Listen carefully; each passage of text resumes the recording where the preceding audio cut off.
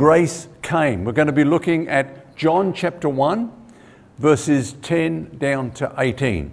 And I've entitled it, Grace Came. The wonderful thing about Christianity is that our God is not a God out there, but a God who came to our world, who came to us.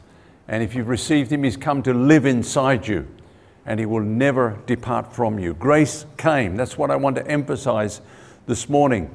And in this passage, John begins to say that Jesus came to this world. The way he puts it is this: he was in the world, and the world was made through him, and the world did not know him. Now that's quite extraordinary when you think of it. God, who is so great that he created not only this world and this solar system and the galaxy to which we belong, but the universe, and is greater than all those things, came to this world, which must in comparison be like a speck of dust in the universe. He came into this world, and the world did not know him. Now, when you read the Bible, it's very clear that God teaches that the world itself is a witness to him. The world is a testimony to God's existence and even his presence with us. Let's look at what Paul says in his epistle to the Romans, chapter 1, verses 18 to 23. He says, "For the wrath of God is revealed from heaven against all ungodliness and unrighteousness of men who suppress the truth." That means to hold down the truth in unrighteousness, to try to keep the truth from coming out, keep a lid on it. Because what may be known of God is manifest in them, for God has shown it to them. For since the creation of the world, his invisible attributes are clearly seen, being understood by the things that are made, even his eternal power and Godhead, so that they are without excuse. Because although they knew God, they did not glorify him as God, nor were thankful, but became futile in their thoughts, and their foolish hearts were darkened. Professing to be wise, they became fools, and changed the glory of the incorruptible God into an image made like corruptible man, and birds, and four-footed animals, and creeping things. What an incredible passage that is. It says that God has clearly made himself known in creation. We can see the invisible attributes of God when we look around us. We see his majesty. We see his power. We see his omnipotence. We see his goodness and his grace and his love towards this planet and to us who live here. And yet man has tried to suppress that truth, try to keep it from getting out. In fact, in Paul's days, he said many of them, the only way they can account for it is to create a God out of wood and stone and metal, and then bow down to that, the God that they created and fashioned with their own hands, and giving that the glory and the credit for this world in which we live in. How foolish that is. How foolish that is.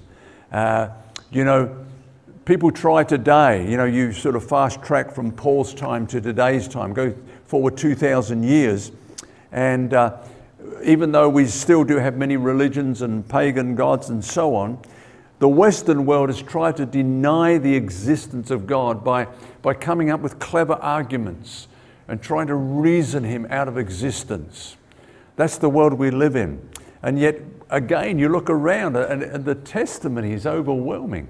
The whole argument of cause and effect. We have an effect here, a universe. Where did it come from? How did it come here? And when you look at it, it's not an accident. It's full of design. So much, everything you turn to, the design. There must be a designer. This could not be an accident. It just is so obvious to the mind that is truly open.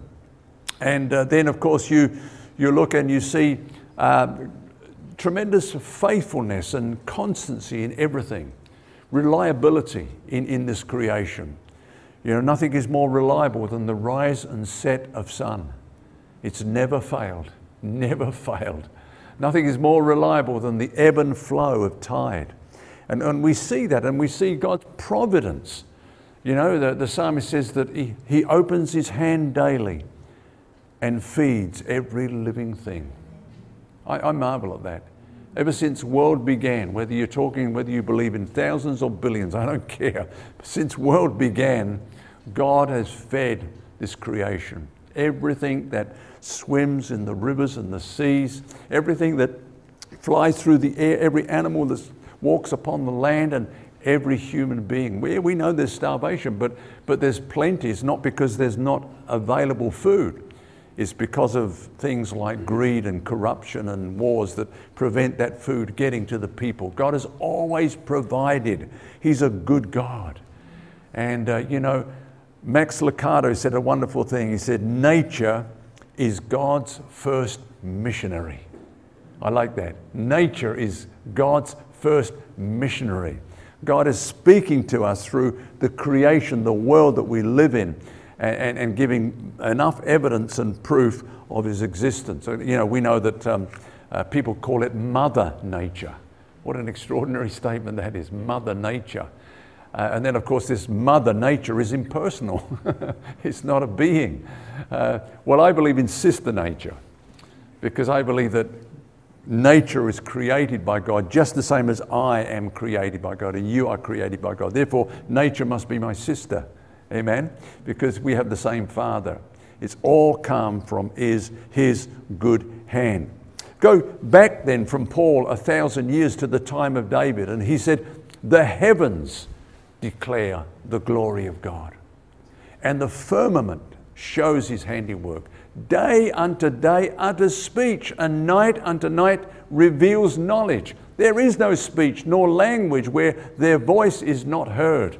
Their line has gone out through all the earth, and their words to the end of the world.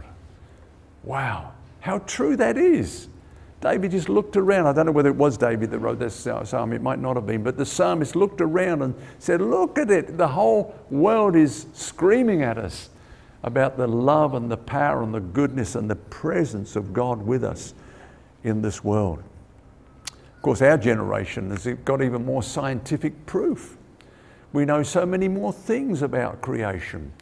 For example, we know the fact that the rotation of the earth is at the right speed.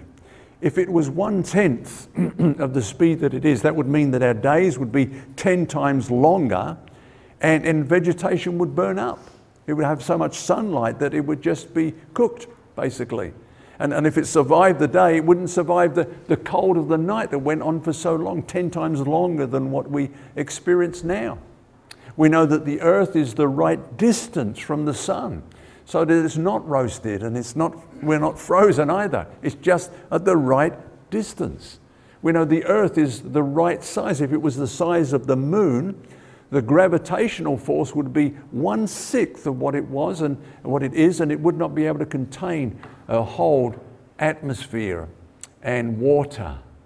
And we could go on. Look at the air that we breathe. It's the right combination of nitrogen and oxygen, so that we are not killed or poisoned, but we can breathe it in, and we live by that atmosphere, that air. And we could go on, and the more you look at what science has discovered, the more you say there are so many coincidences, there's no more room for coincidence. God is here. God has entered this world. God has come to us by his grace. And yet the world did not know him. The world did not know him. What an extraordinary thing that is. I find that absolutely extraordinary. But then he goes on to say, he came unto his own, which is the nation of Israel, the Jewish people, and his own did not receive him. The world did not know him.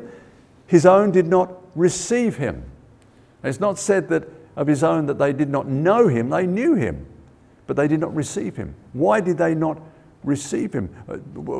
How did they know him? Well, we know the things that I've been talking about, God's revelation to us through creation. The theologians call that general revelation. God has generally revealed himself through creation. But when we come to the Word of God, And when we come to Jesus coming to the world in the flesh, they call that special revelation. And the Jews had special revelation. God came to them out of all the nations, took them out of bondage in Egypt, out of slavery, miraculously delivered them, took them across the desert, met with Moses in the mount, gave them his word. The oracles of God, Paul says, were delivered unto them. Gave them his word, spoke to them the very word of God, and they've held that word all these centuries. Brought them into the promised land, gave them the land that he promised them. Forgave them time after time after time their sins and their rebellion and so on, and just continued to bless them. And even when they went into captivity, he faithfully brought them back to their land. And God has spoken to them. And the main thing he's spoken to them about is that he would send the Messiah. He would send Jesus. So many prophecies that spoke of his coming. And when Jesus came, when he came and revealed his glory and did all those miracles, the Bible says they received him not. So the world is charged with ignorance, but Israel with unbelief. Does that stop God coming to this world? No. He goes on to say, but as many as received him, as many as received him, to them he gave the right to become children of God, to those who believe in his name, who were born not of blood, nor of the will of the flesh, nor of the will of man, but of God. But as many as received him, he comes.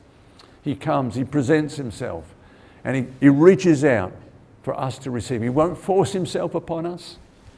He won't violate our will, superimpose himself on us. He comes to us and offers himself to us. And we receive him how? By believing. It goes, as many as received him, to them gave he the right to become the children of God, to those who believe in his name. That's how simple it is to have God come and live inside us, just to believe on him. Notice it says that we receive by believing, not belief, but believing, not a mental assent to the existence of God. The verb to believe is used many times. We've already seen that, I think, in the first session. The verb to believe, that we believe in him. But the noun form for belief or faith is conspicuously absent, because it's not a mental assent. Belief is not a doctrine that we know or argue about, but a person we trust in. Who's over arguing? Who's over arguing about even the Bible and God and religion? To me, it's not important. If you don't agree with me, that's fine. Have a nice life, But he is a person I've trusted my whole life to. I believe in him. Same with you. You trust in him. You believe in him. And the Bible says that in doing that, we become children of God.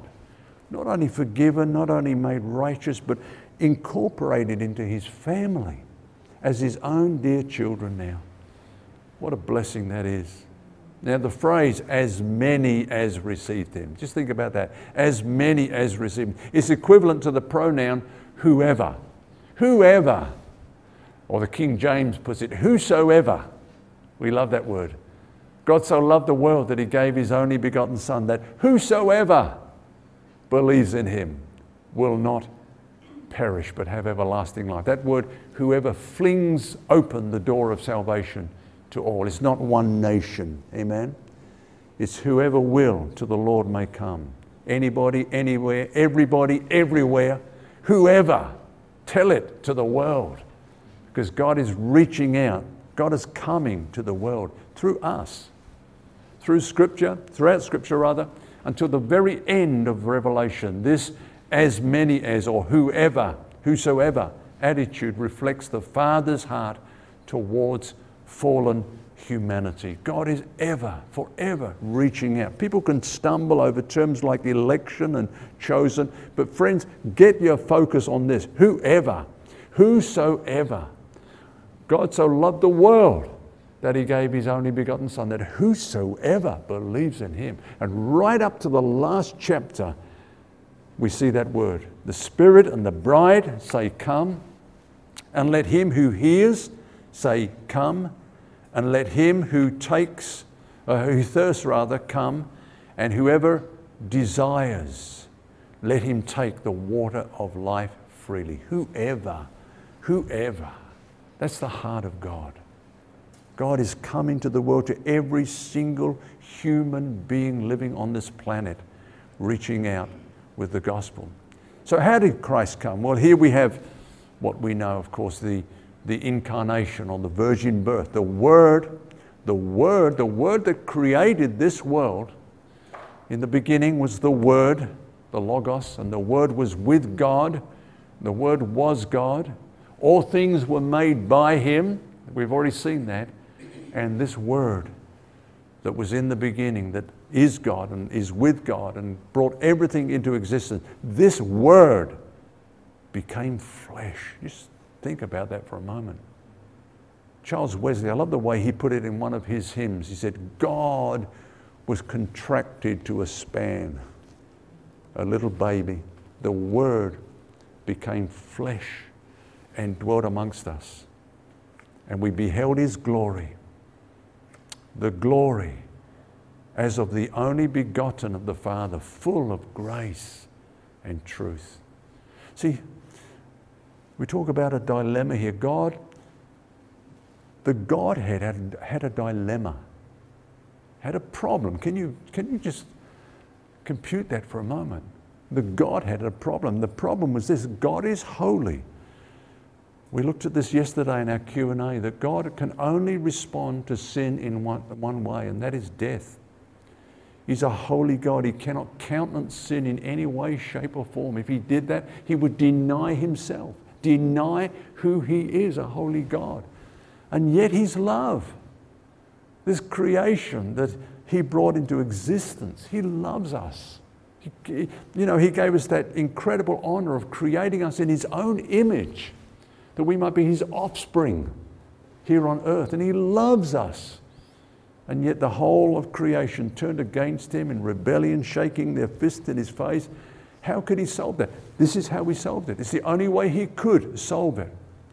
In order to, let's read that, the dilemma of how God could react in both righteousness regarding sin and love towards the sinner could only be solved through two things: the incarnation, the Word had to become flesh, and then the atonement.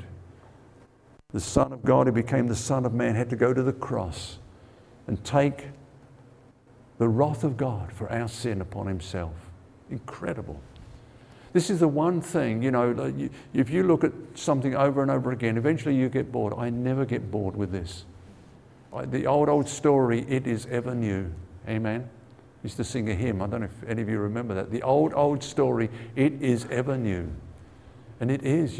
I never tire of this, because the more I ponder it, you go deeper, you plumb the depths of the love of God, and it's just overwhelming. It's just overwhelming. Our salvation then requires not only Calvary, but also Bethlehem. The Word had to become flesh. We cannot separate what Jesus did from who He is. Unless He was fully God, He could not save the whole world. His death would be, if He was just a human, one person dying for one person. But because He's God, manifest in the flesh, He had to be man.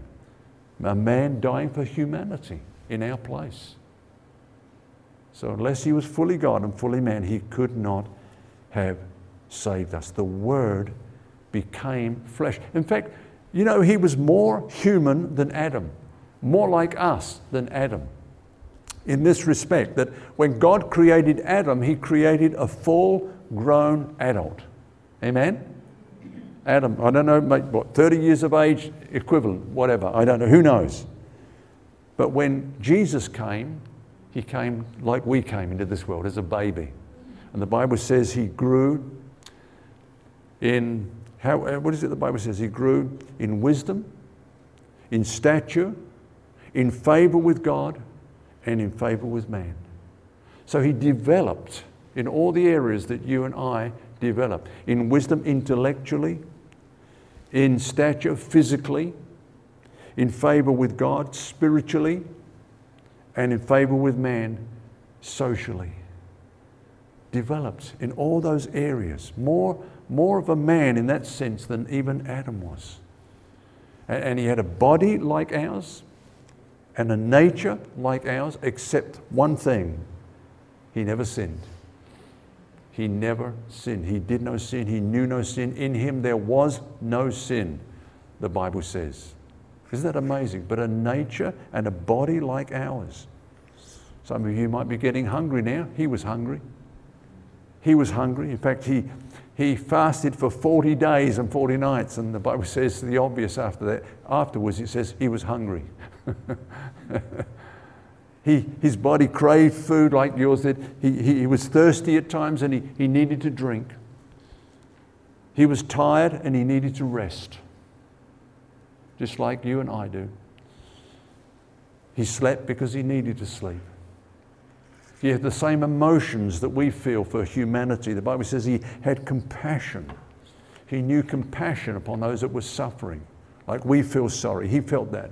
He felt sorrow as he looked over the city of Jerusalem and knew where they were heading. The Bible says, he said, "Oh, Jerusalem, Jerusalem, how often I would have gathered you. I came to you. I wanted to gather you, but you would not." He knew agony in the garden as he faced the cross, and he knew everything that he had to endure. He knew agony. He wept at the tomb of Lazarus as he saw others just so grief-stricken at the death of Lazarus. And we could go on and on. And the Bible says this: he was in all points tempted as we are. He went through every kind of trial, not every specific temptation and trial, but every kind of trial and temptation that you and I go through.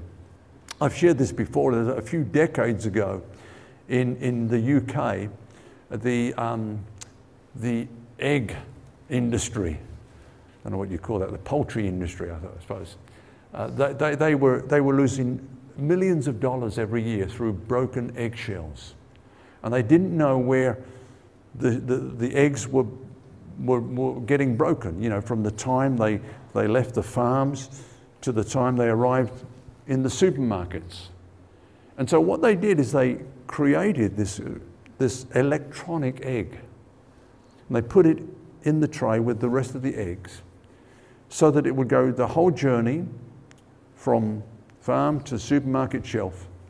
And every time it received a jolt severe enough to crack an eggshell, it would light up and send a signal. It cost about $6 million to create this thing, but it saved them millions and millions of dollars. But in a similar way, that's what God did. We can never say to God, "You don't understand." Because he came and he went through the journey of human life from cradle to the cross. He went through every kind of suffering, every kind of trial that you and I went through, so that he can know and he can identify with us. The Bible says we do not have a high priest who cannot be touched with the feelings of our infirmities, but was in all points tempted or tried as we are. So he does know.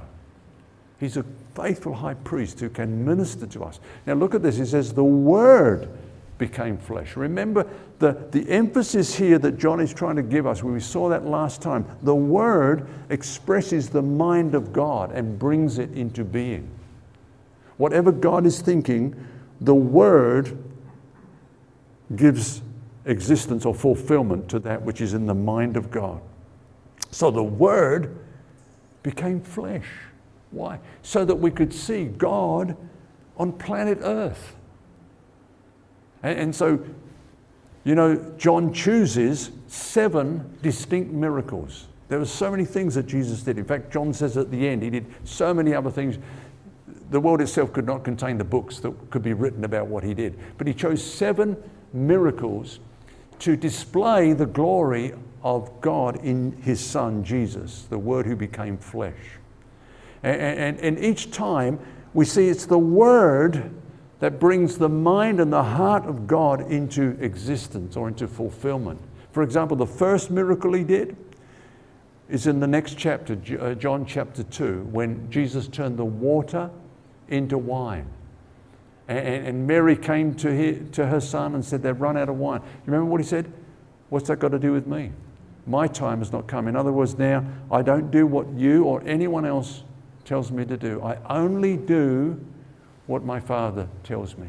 Okay, think about that for a moment, because I'm leading somewhere with this. And then it obviously was the Father's will that he do a miracle there. And Mary said, whatever he says to you, do it. So he said, go and fill the water pots. And they filled them up with water. Then he said, go and pour to the governor and to the guests. And as they went and poured, the water was turned into wine. And you know the story. Well, not the story. You know the account. It was the best wine. It was the best wine. They usually save the best wine first and then bring out the inferior. But this was better than anything they'd drunk before. Amazing. Because he said, pour the water. The Word became flesh. The Father heart of God ministering to these people in their moment of need was made manifest through the word that was spoken. The next miracle was when the nobleman came from one town to another where Jesus was, because his son was sick. And when Jesus heard that, he said, go your way, your son lives. The word again showed the Father heart of God, feeling for that father and that family and that son that was sick, and bringing healing and wholeness into that situation. The next miracle was when Jesus saw the man that was lame at the well of the pool of Bethesda, and he'd been lame for 38 years. And listen to this, Jesus went to that man, not to all of them. He didn't raise them all. That man, and said to him, rise, take up your bed and walk. Now, why am I saying this? That only that man? Because here's the thing, a lot of people take this thing of you've just got to speak the word and you can have anything you want. Jesus didn't live like that. Jesus didn't operate like that. Jesus only did that which was in his Father's heart. That which the Father told him to do is what he did. Amen? We're not here with all this power that we can do anything we want. If you only confess it loud enough and long enough and hard enough, you can have it. No. We do what the Father tells us to do. Amen. And the next miracle shows up another thing, because people say, if only you have faith, you can receive. Isn't that right? You know the next miracle? Jesus raised Lazarus from the dead. Lazarus, the word, come forth. Tell me, how much faith did Lazarus have when he was a dead man, a corpse? Zilch. Amen? But Jesus did what his Father told him to do, and he brought forth. This sickness is not unto death, but for the glory of God. He was in sync with his Father. The Word became flesh and dwelt amongst us. We saw the glory of God. We saw the sovereignty of God. Amen. And of his fullness we have all received, and grace for grace. Now, this just follows on naturally for me. Grace for grace literally means grace in the place of grace. See, friends, God is not going to do a miracle for us every time, just because we confess it, just because we name it and claim it. Amen? Sometimes he will, and many of us can testify to that. Praise God. Healings, deliverances, provisions, and many other things, many other miracles. But sometimes he doesn't take us out. He gives us grace to go through. Why? Because we grow in grace. We grow by the grace of God. We become more dependent upon God. We learn to depend upon God and learn to receive grace from him, and learn that his grace is always sufficient for us. Now, the meaning of this term is this, grace for grace. It means, if you can imagine a vessel, and at the very bottom of the vessel there is a spout where this is coming out, okay? So when you need grace, you're in a situation, grace is his ability in the place of my inability, amen? so that I can always say, I can do all things through Christ who strengthens me. So I call upon His grace. Lord, I can't. You never said I can, but you can. You always said you would. So Lord, give me grace for this situation. And grace flows out of us. But as it flows out, as soon as it flows out, it is filled up. There's another inlet of grace coming in. So it's never depleted. You can never say I'm running on empty or I'm only half full. Because as soon as we expend this grace, more grace comes into us. That's the meaning of that term, of His fullness that we all receive. Sometimes, yes, miracles, because the Word becomes flesh, and if God speaks it, then it will happen. But sometimes He gives grace, and grace is enough. His grace is sufficient for us. Amen. The law was given through Moses, but grace and truth came through Jesus Christ. Moses' ministry brought knowledge of the law. Sometimes, because we love the grace of God, we can attack the law. The law also came from God. It had a purpose, okay? The law came through Moses, but the law could only show us how sinful and broken we were. That was its purpose. The law is our schoolmaster to bring us to Christ, to bring us to grace. Amen. Jesus didn't only bring us truth, He also brought grace. Instead of simply telling us that we were broken, He came to fix us. Amen. What we could not do for ourselves, He did. That's grace. The law was sent, but grace came. What a difference that is. Grace came to us. God who came into this world, God who came to His own, God who comes to us, and as many as receive and become the sons of God. When that happens, grace comes to us. And you know what, friends? He never leaves us. We were talking yesterday about how so often Christians can have an old covenant mentality. We can talk about God coming into our midst. God is in our midst. He never leaves us. He's in you. He's in me. We are the temple of God. Amen? God doesn't come down. God doesn't come into the room. The veil has been rent. Where you are, God is. Grace came to you, friends. He's never left you. Don't go by your feelings. Don't go by your circumstances. He's there 24/7. Grace came and He said, I will never leave you nor forsake you. Here are some contrasts between law and grace. We know these well, but let's just refresh our memory.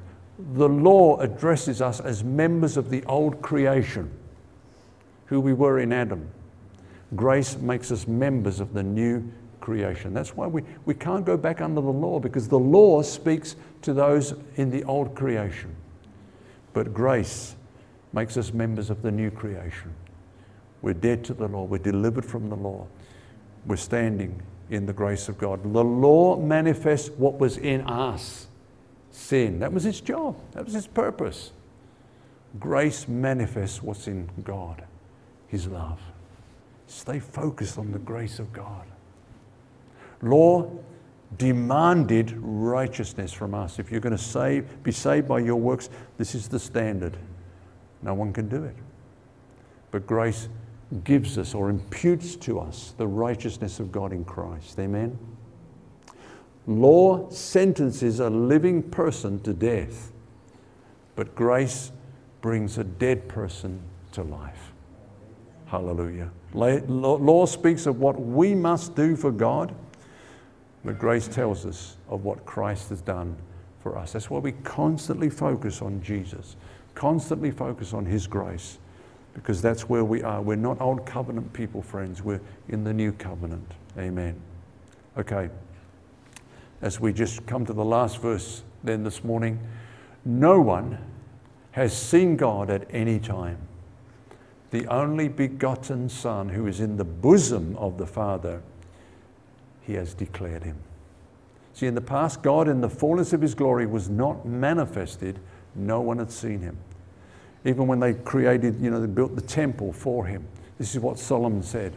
The Lord said He would dwell in the dark cloud. The King James Version says in thick darkness. The psalmist says, clouds and darkness surround him. You can't see God. He's there, but you cannot see him. Under the law, God was not revealed. What could be known, question, what could be known of a person who dwelt in thick darkness? Remember Moses in the mountain, he asked that noble question, let me see your glory. The glory is the sum total of all the attributes of God. And he said, please show me your glory. Then he said, I will make my goodness pass before you. That's your one attribute. And I will proclaim the name of the Lord before you. I will be gracious to whom I will be gracious. I will have compassion on whom I will have compassion.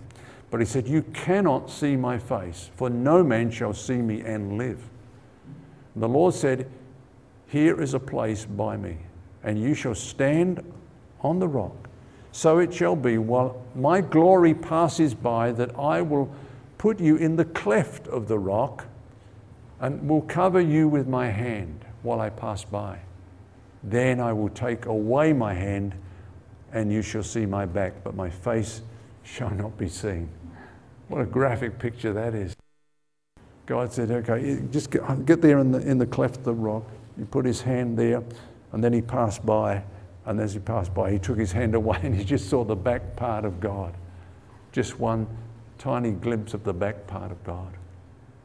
That was the old covenant, friends. But now we live in the full light of the dispensation of grace. Why? Because grace came.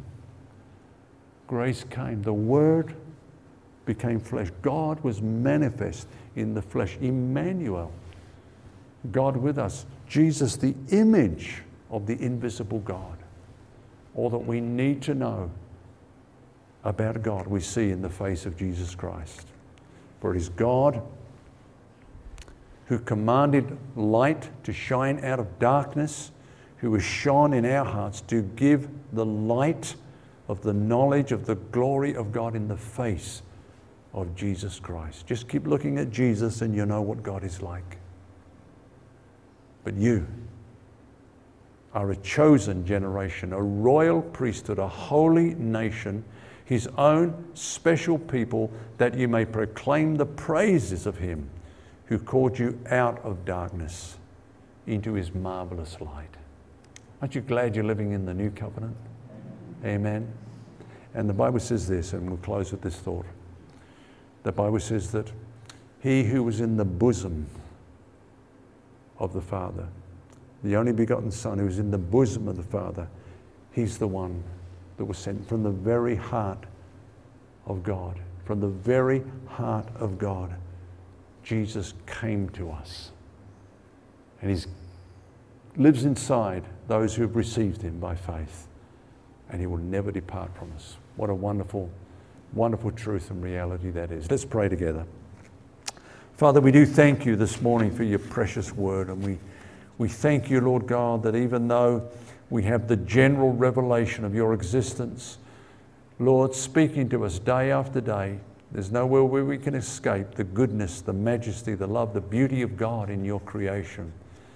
But oh Lord, we thank you for that special revelation that has come to us personally through your Son, Jesus Christ, who now lives in us by the Holy Spirit. Emmanuel, God with us, God for us, right from the bosom, the heart of the Father into our hearts. Lord, I pray that we'll just continue to get an increasing revelation of your great love to us. In Jesus' name. Everybody said, Amen. Amen. Amen.